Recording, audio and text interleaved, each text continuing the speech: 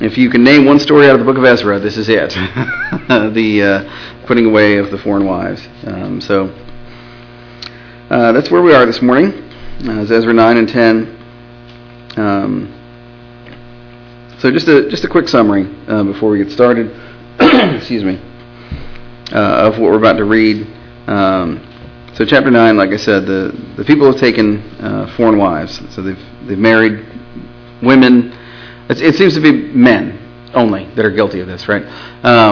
They have married women that are not Jews, that are descended from other lands. And again, as background, the Israelites have been carried away into captivity for decades, and now they've come back, and some earlier and some in the previous chapter. And they've come back to the land of Judah and Judea, but it's a very different land than the one they left. A lot of foreign people have populated it. And anyway, so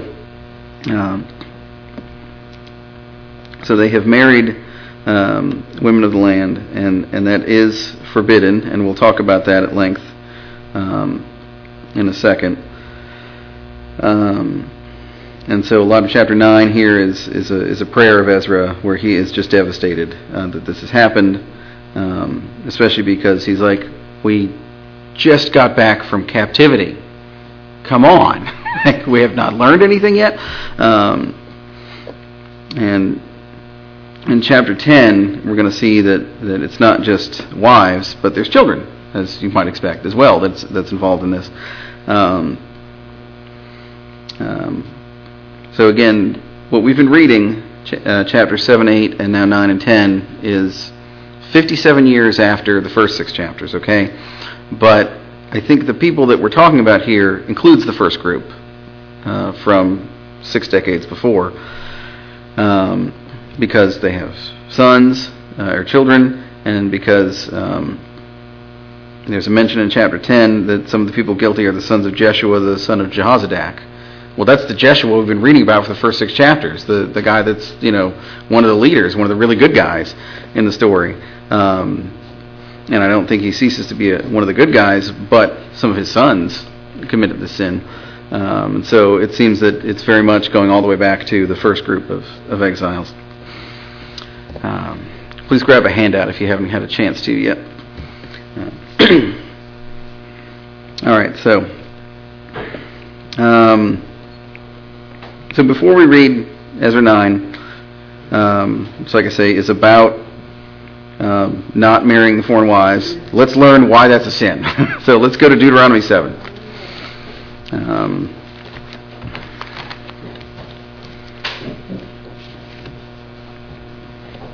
So Deuteronomy 7, if you want to read verses 1 through 6, along with me. Deuteronomy 7, 1 through 6. It says, when the Lord your God brings you into the land that you are entering, to take possession of it. So this is a command right before they go and take control of Canaan, right?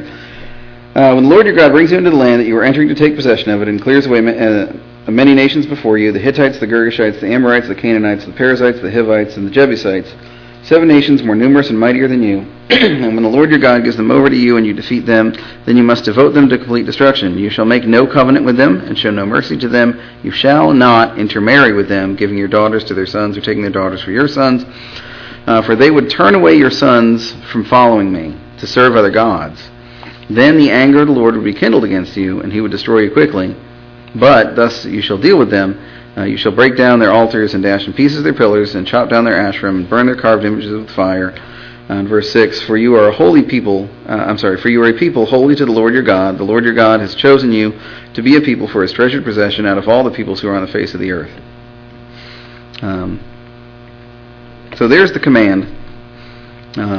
If your first thought is the reason they're doing this is because of not mixing races or not mixing ethnicities, I don't think that's at all the point here. Okay, it's about Jews and non-Jews coming together. Again, this is Old Testament. Does this apply to us today? This specifically, definitely not, and we're going to come to that later. But it's still important to read this to understand the character of God, right?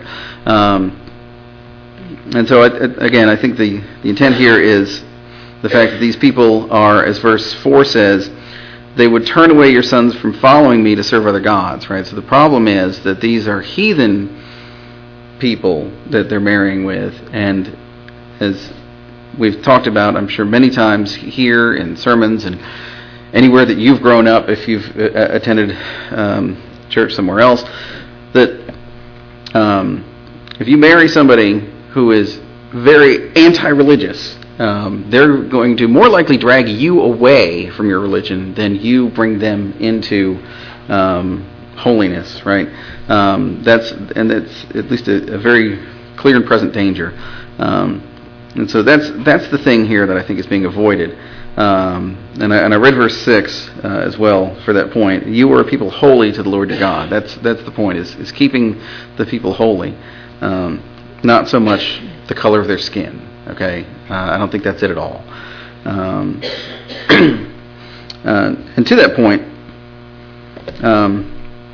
I think there's clearly approved examples, times when this happens in the Bible and it's good, that people do marry non-Israelites, but they've been converted to Judaism before they married. So we look at Rahab. Rahab in Joshua chapter 2. I'm not going to read it, but I'm hoping you're familiar with the story. But Rahab, the harlot, the prostitute, she was not a Jew. She lived in Jericho before they took over Jericho. But she finds favor with the people there, and even in the New Testament, in Hebrews 11, verse 31, she's says by faith Rahab, right? Like she's mentioned as one of these pillars of faith. And she, in case you're wondering, she did marry a Jew. We know this from the genealogy of Jesus Christ, actually, in Matthew chapter 1, that she married the father of Boaz. And who's Boaz? Boaz married Ruth. And Ruth was not a Jew by birth. Ruth was from Moab. So there's another example of someone marrying a non-Israelite, but it seems to be very much an approved thing. Boaz, if anybody, seems to be a man of exceptional character. And Ruth got a book named after her. So I think this is approved, right? I think it's okay when people married a non-Israelite if that person converted to Judaism first. So I think that's clearly the message, not necessarily their nationality. So then you might be wondering, okay, what if it does happen? What if someone does marry someone that they shouldn't? What if someone marries, in this case in the Old Testament, someone marries a non-Jew? Well, the promise here in verse 4 of Deuteronomy 7 is he would destroy you quickly. And that's the promise. Whether that happens every time, or at least if it's the entire nation doing this, that was the promise, is what would happen. But when we read Ezra here, you'll find that Ezra intervenes and says, please don't. Don't kill them all. You just saved us from captivity. We are the remnant. We're all that's left. Please don't kill us all. And so, okay. And he grants them that. They're not destroyed, but now what? Well, we don't have that recorded in Deuteronomy. We don't have that recorded anywhere, I don't think, of a specific command from a prophet or from the hand of God himself saying, this is what you do in case I didn't kill them, right? This isn't there. So now the people in Ezra's time have to use some discernment. And that's kind of where we are, right? We don't get to say, can you call up the nearest prophet and figure out what to do? We have the Bible, we have revealed Scripture, and we have to discern what to do. And so that's kind of where they are. At least that's all we have revealed to us anyway. So let's go to Ezra, chapter 9.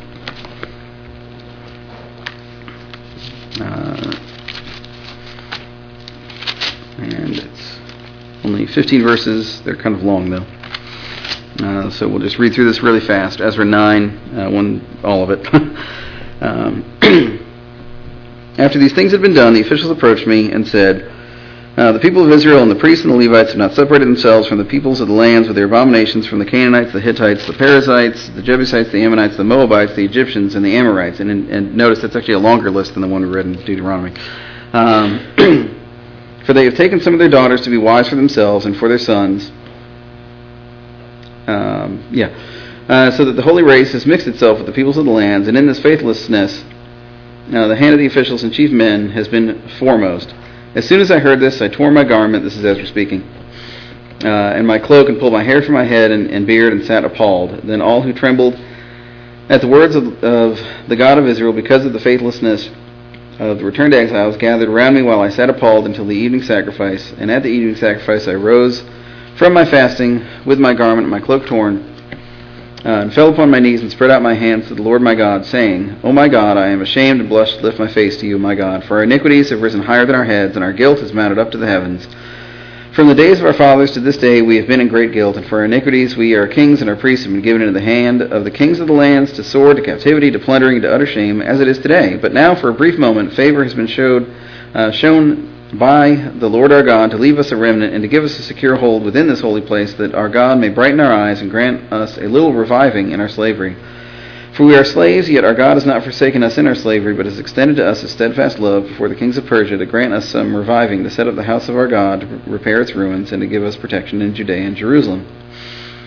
And now, O our God, what shall we say after this? For we have forsaken your commandments, which you commanded by your servants the prophets, saying, the land that you are entering to take possession of it is a land impure with the impurity of the peoples of the lands, with their abominations that have filled it from end to end with their uncleanness. Therefore do not give your daughters to their sons, neither take their daughters for your sons, and never seek their peace or prosperity, that you may be strong and eat of the good of the land, and leave it for an inheritance to your children forever.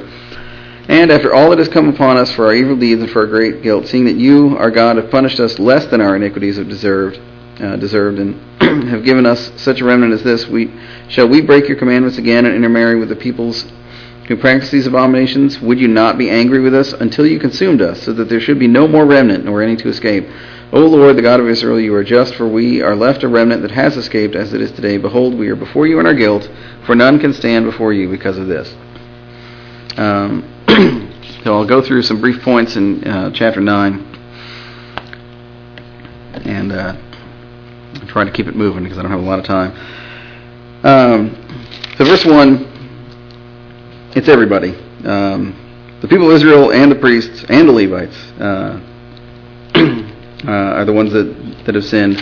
I think I said last week, I had the impression it was only the priests. I was wrong, and I do apologize for that. I can't remember exactly what I said, but if I said that, I do apologize. It's everybody. Now,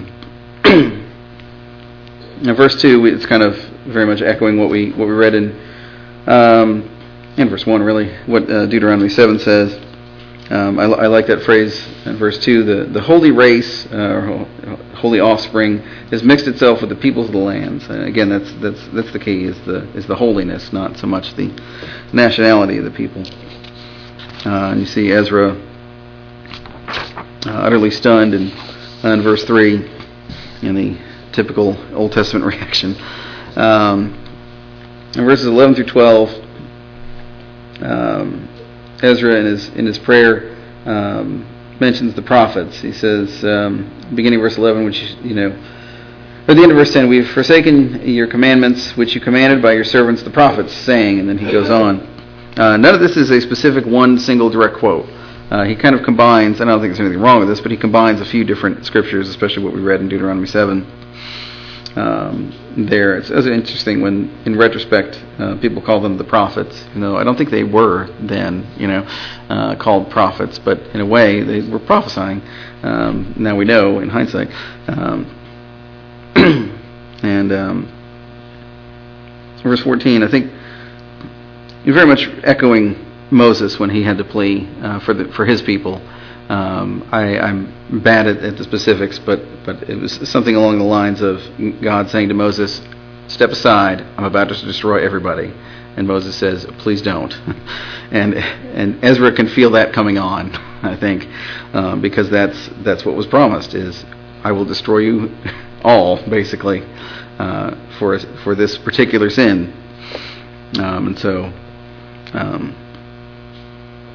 And it was the same basic situation. They just came out of captivity in Egypt in the time of Exodus, and here they just came out of captivity in Persia, and already they're into sin that's clearly wrong, that they know is wrong. It's some sort of gray area.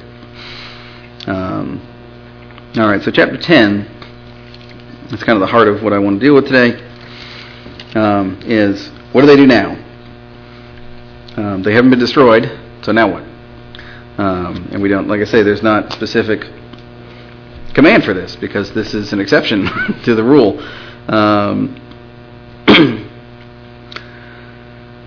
So the solution is to put away the wives. There's a logic to that. You shouldn't be married to them, therefore undo it. But that's a lot easier said than done, isn't it? And we learn that there's also children involved as well. So you're breaking up families by doing this. And like I say, I think it's important to stress it's not just the people that arrived with Ezra like a few months ago or whatever it is in this time frame. I think it goes back to people who've lived there for decades. And these are long established families that they're having to break up. So I don't see anywhere in here where there was a prophet. So as a little background, again, if you haven't been here, you would think Ezra, being one of those books that you've barely heard of, he must be a prophet. He's not. He's a priest. But I don't know of any prophet that came down and told them what to do here. We don't know everything that happened, but we don't see that here. All we see is really it seems like the people just had to figure out a solution on their own. And that's what we'll see in the beginning of chapter 10. But if you look at verse 11, just kind of jumping ahead before we read it, of chapter 10, so Ezra 10, verse 11, he says, "Now then make confession to the Lord, the God of your fathers, and do his will. Separate yourselves from the people of the land and from the foreign wives." So what they have decided apparently is in accordance with the will of God, even if they may not have had specific revelation saying, this is the will of God, do this now. They have discerned correctly. So let's read. I'm only going to read 1 through 17. I've been reading all the names, but again, in the interest of time, I won't. I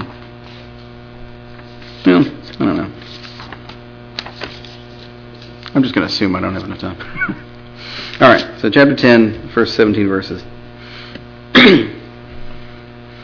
While Ezra prayed and made confession, weeping and casting himself down before the house of God, a very great assembly of men, women, and children gathered to him out of Israel, for the people wept bitterly. And Shechaniah, the son of Jehiel, of the sons of Elam, addressed Ezra, "We have broken faith with our God, and have married foreign women from the peoples of the land. But even now there is hope for Israel in spite of this. Therefore let us make a covenant with our God to put away all these wives and their children, according to the counsel of my Lord, and those who tremble at the commandment of our God, and let it be done according to the law. Arise, for it is your task, and we are with you. Be strong and do it." Then Ezra arose and made the leading priests and Levites and all Israel take an oath that they would do as had been said. So they took the oath. Then Ezra withdrew from before the house of God and went to the chamber of Jehohanan, the son of Eliashib, where he spent the night, neither eating bread nor drinking water, for he was mourning over the faithlessness of the exiles. And a proclamation was made throughout Judah and Jerusalem to all the returned exiles that they should assemble at Jerusalem, and that if anyone did not come within 3 days, by order of the officials and the elders, all his property should be forfeited, and he himself banned from the congregation of the exiles. Then all the men of Judah and Benjamin assembled at Jerusalem within 3 days. It was the 9th month, on the 20th day of the month. And the people sat in the open square before the house of God, trembling because of this matter, and because of the heavy rain.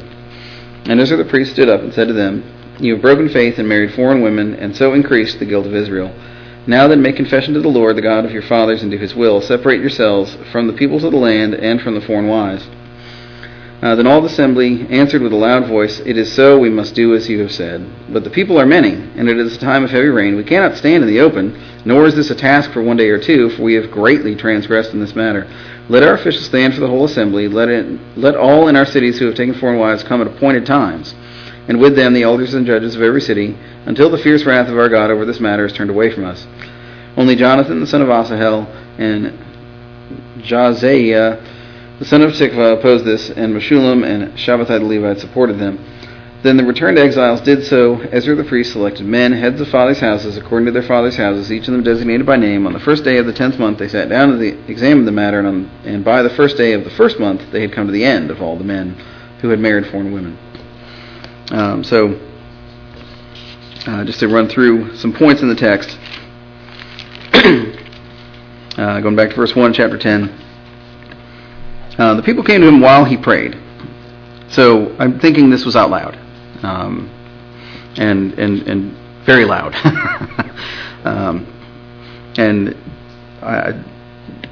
The people seem to know about their sin before Ezra prayed, when we read that in chapter 9. But I mean, I wonder if some were convicted during his prayer as well, and even those that knew they were wrong are probably even more like, cringing in their heart. I'm guessing there, but you sort of get that sense that they're wandering slowly with their head down toward Ezra, streaming in from all directions, and it was a very great assembly, it says.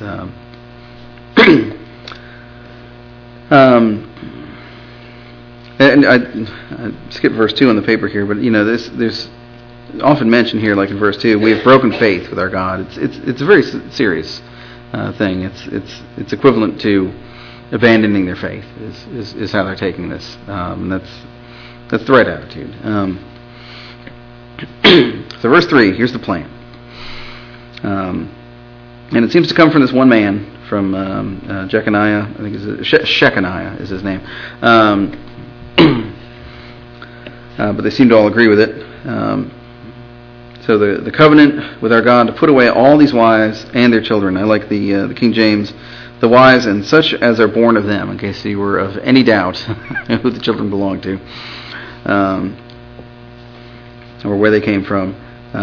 It's directly from them.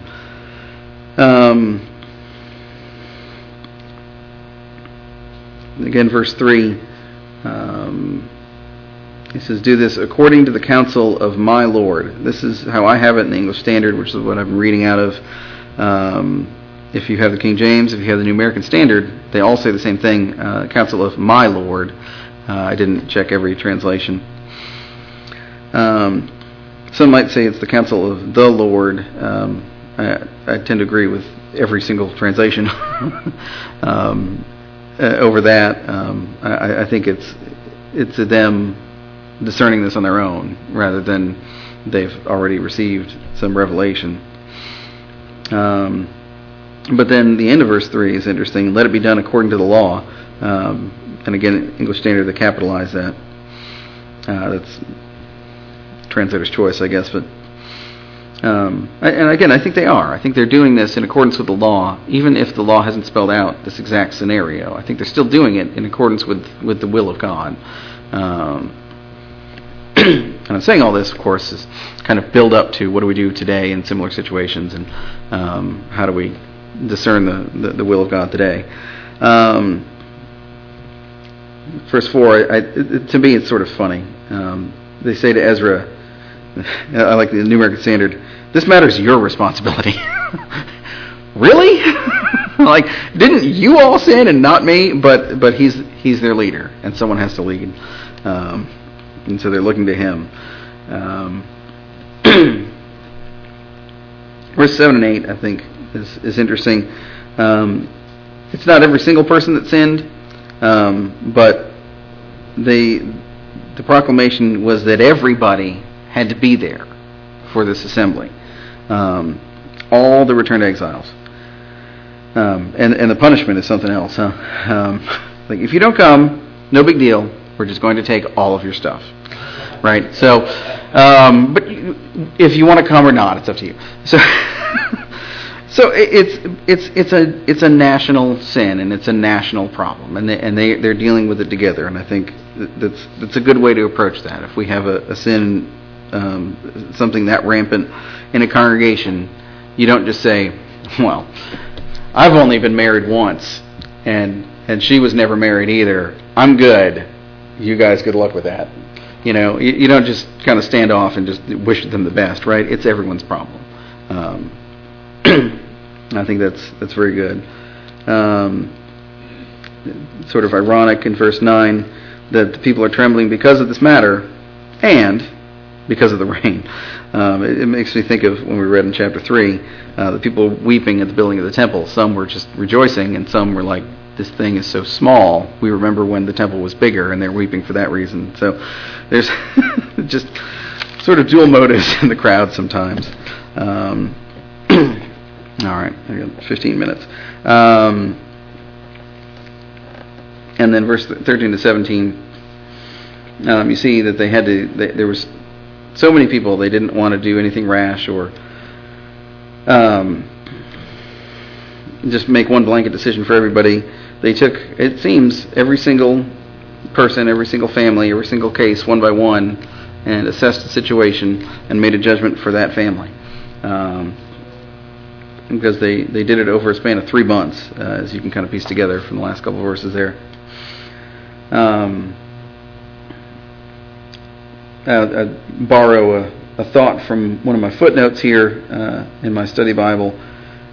I tend to think this makes some sense, is, well, maybe some had married foreign wives, but they had converted them to Judaism first, and then, you know, maybe that's okay for them to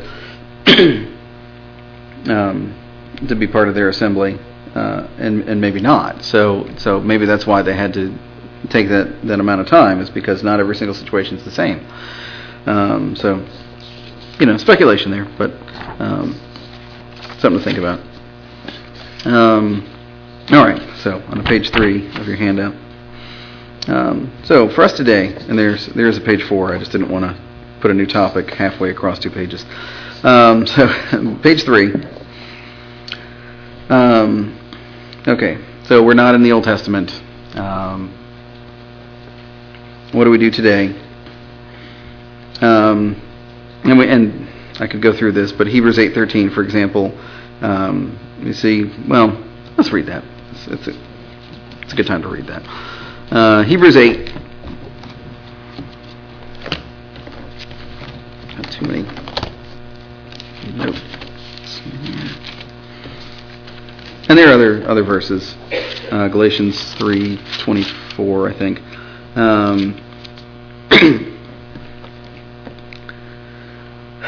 Summing up a very complicated chapter. Hebrews 8:13 says, "In speaking of a new covenant, he makes the first one obsolete, and what is becoming obsolete and growing old is ready to vanish away." New covenant, the old one is gone. We are under the new covenant, or the New Testament, right? We're under the law of Jesus Christ. We're not under the law of Moses, which would include Ezra, right? Or Deuteronomy, for that matter. So those instructions don't command us today, but we still learn from these things, as Romans 15:4 teaches us. It's still our tutor or schoolmaster to kind of guide us into the character of God and principles like this. So first and foremost, let's go to 1 Corinthians 7.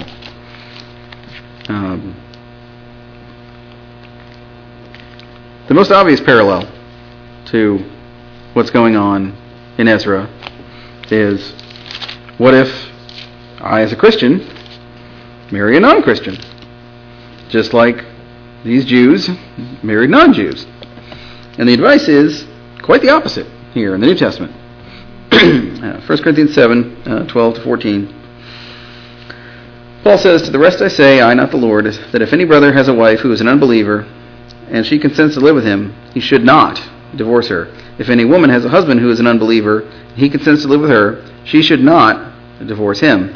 For the unbelieving husband is made holy because of his wife, and the unbelieving wife is made holy because of her husband. Otherwise your children would be unclean, but as it is, they are holy. You can't help but think that this language borrows very heavily from Ezra and from Deuteronomy, the idea of the holiness of the family. But the command is the exact opposite. If you have married a non-Christian, there are scriptures that can tell you that's not wise. But if you have, or if neither of you were a Christian and then one of you became converted somewhere along the way, do not divorce. Some will talk about verse 15, but what if they leave? Then let it be so. Okay, then they left, but that doesn't necessarily give you a right to marry someone else. That's a whole other topic, the Pauline exception and all of that. I don't think anyone here believes in that, but at least verse 12 to 14, don't divorce if you're simply a Christian and a non-Christian. There's no grounds for that in the New Covenant. But do we have anything that we can glean from this? So I'm going to trust that you have read some scriptures on marriage before, and I'm not going to go over them, but I put them on the paper just in case. You've probably heard that churches tend to teach divorce is bad. You may have heard that. Something that's rarely talked about is the other half of a lot of these verses, which is it is wrong to marry someone who has been divorced. And let's read Matthew 5:32, just because it's nice and short. But I give you these scriptures if you want to study them further. Matthew 5, let's read 31 and 32 because it's just only a couple sentences. Sermon on the Mount, Jesus speaking, of course. It was also said, whoever divorces his wife, let him give her a certificate of divorce. This was their belief of the Jews then. Jesus says, but I say to you that everyone who divorces his wife, except on the ground of sexual immorality, makes her commit adultery, and whoever marries a divorced woman commits adultery. So if you have divorced or been divorced, and you had no right to do so, that is sin. That is adultery in and of itself.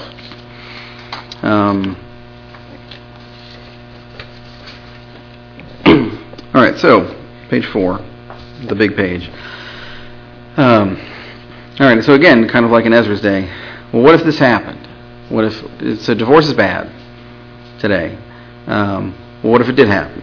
What if someone divorced and there was no scriptural right for them to have done so? It is clearly a sin. The divorce itself is a sin. They should not have divorced.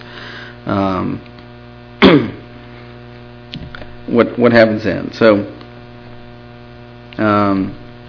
you say, well, and that person sinned. Okay, they should repent. Yes. Is it just in words though? What if this person? So what if it's a woman who got divorced for some random reason, the old irreconcilable differences or something, or what have you, just fell out of love. They just don't want to be married anymore. Two people, say they were married at a very young age, and then got divorced very young for the wrong reasons, and then they marry someone else, and they've been together for 10 or 20 years, and they've had children together. The children still live with them, and they love each other, and they're kind and generous people, and as much as you want to sugarcoat it, is it enough to just, if they learn the truth, that they should not be married to each other because one of them was divorced for the wrong reason, right? Is it enough for them to just say, I repent, and that's it, just in words and no actions? You say, surely they shouldn't break up this wonderful family. Or should they? So emotions run high in a situation like this. The important things to consider really is, what is God pleased with? What is true repentance? Is it just in words, but still living in the same condition that you were? Or is it more than that? And what's going to keep us out of heaven? These are the things we need to be considering.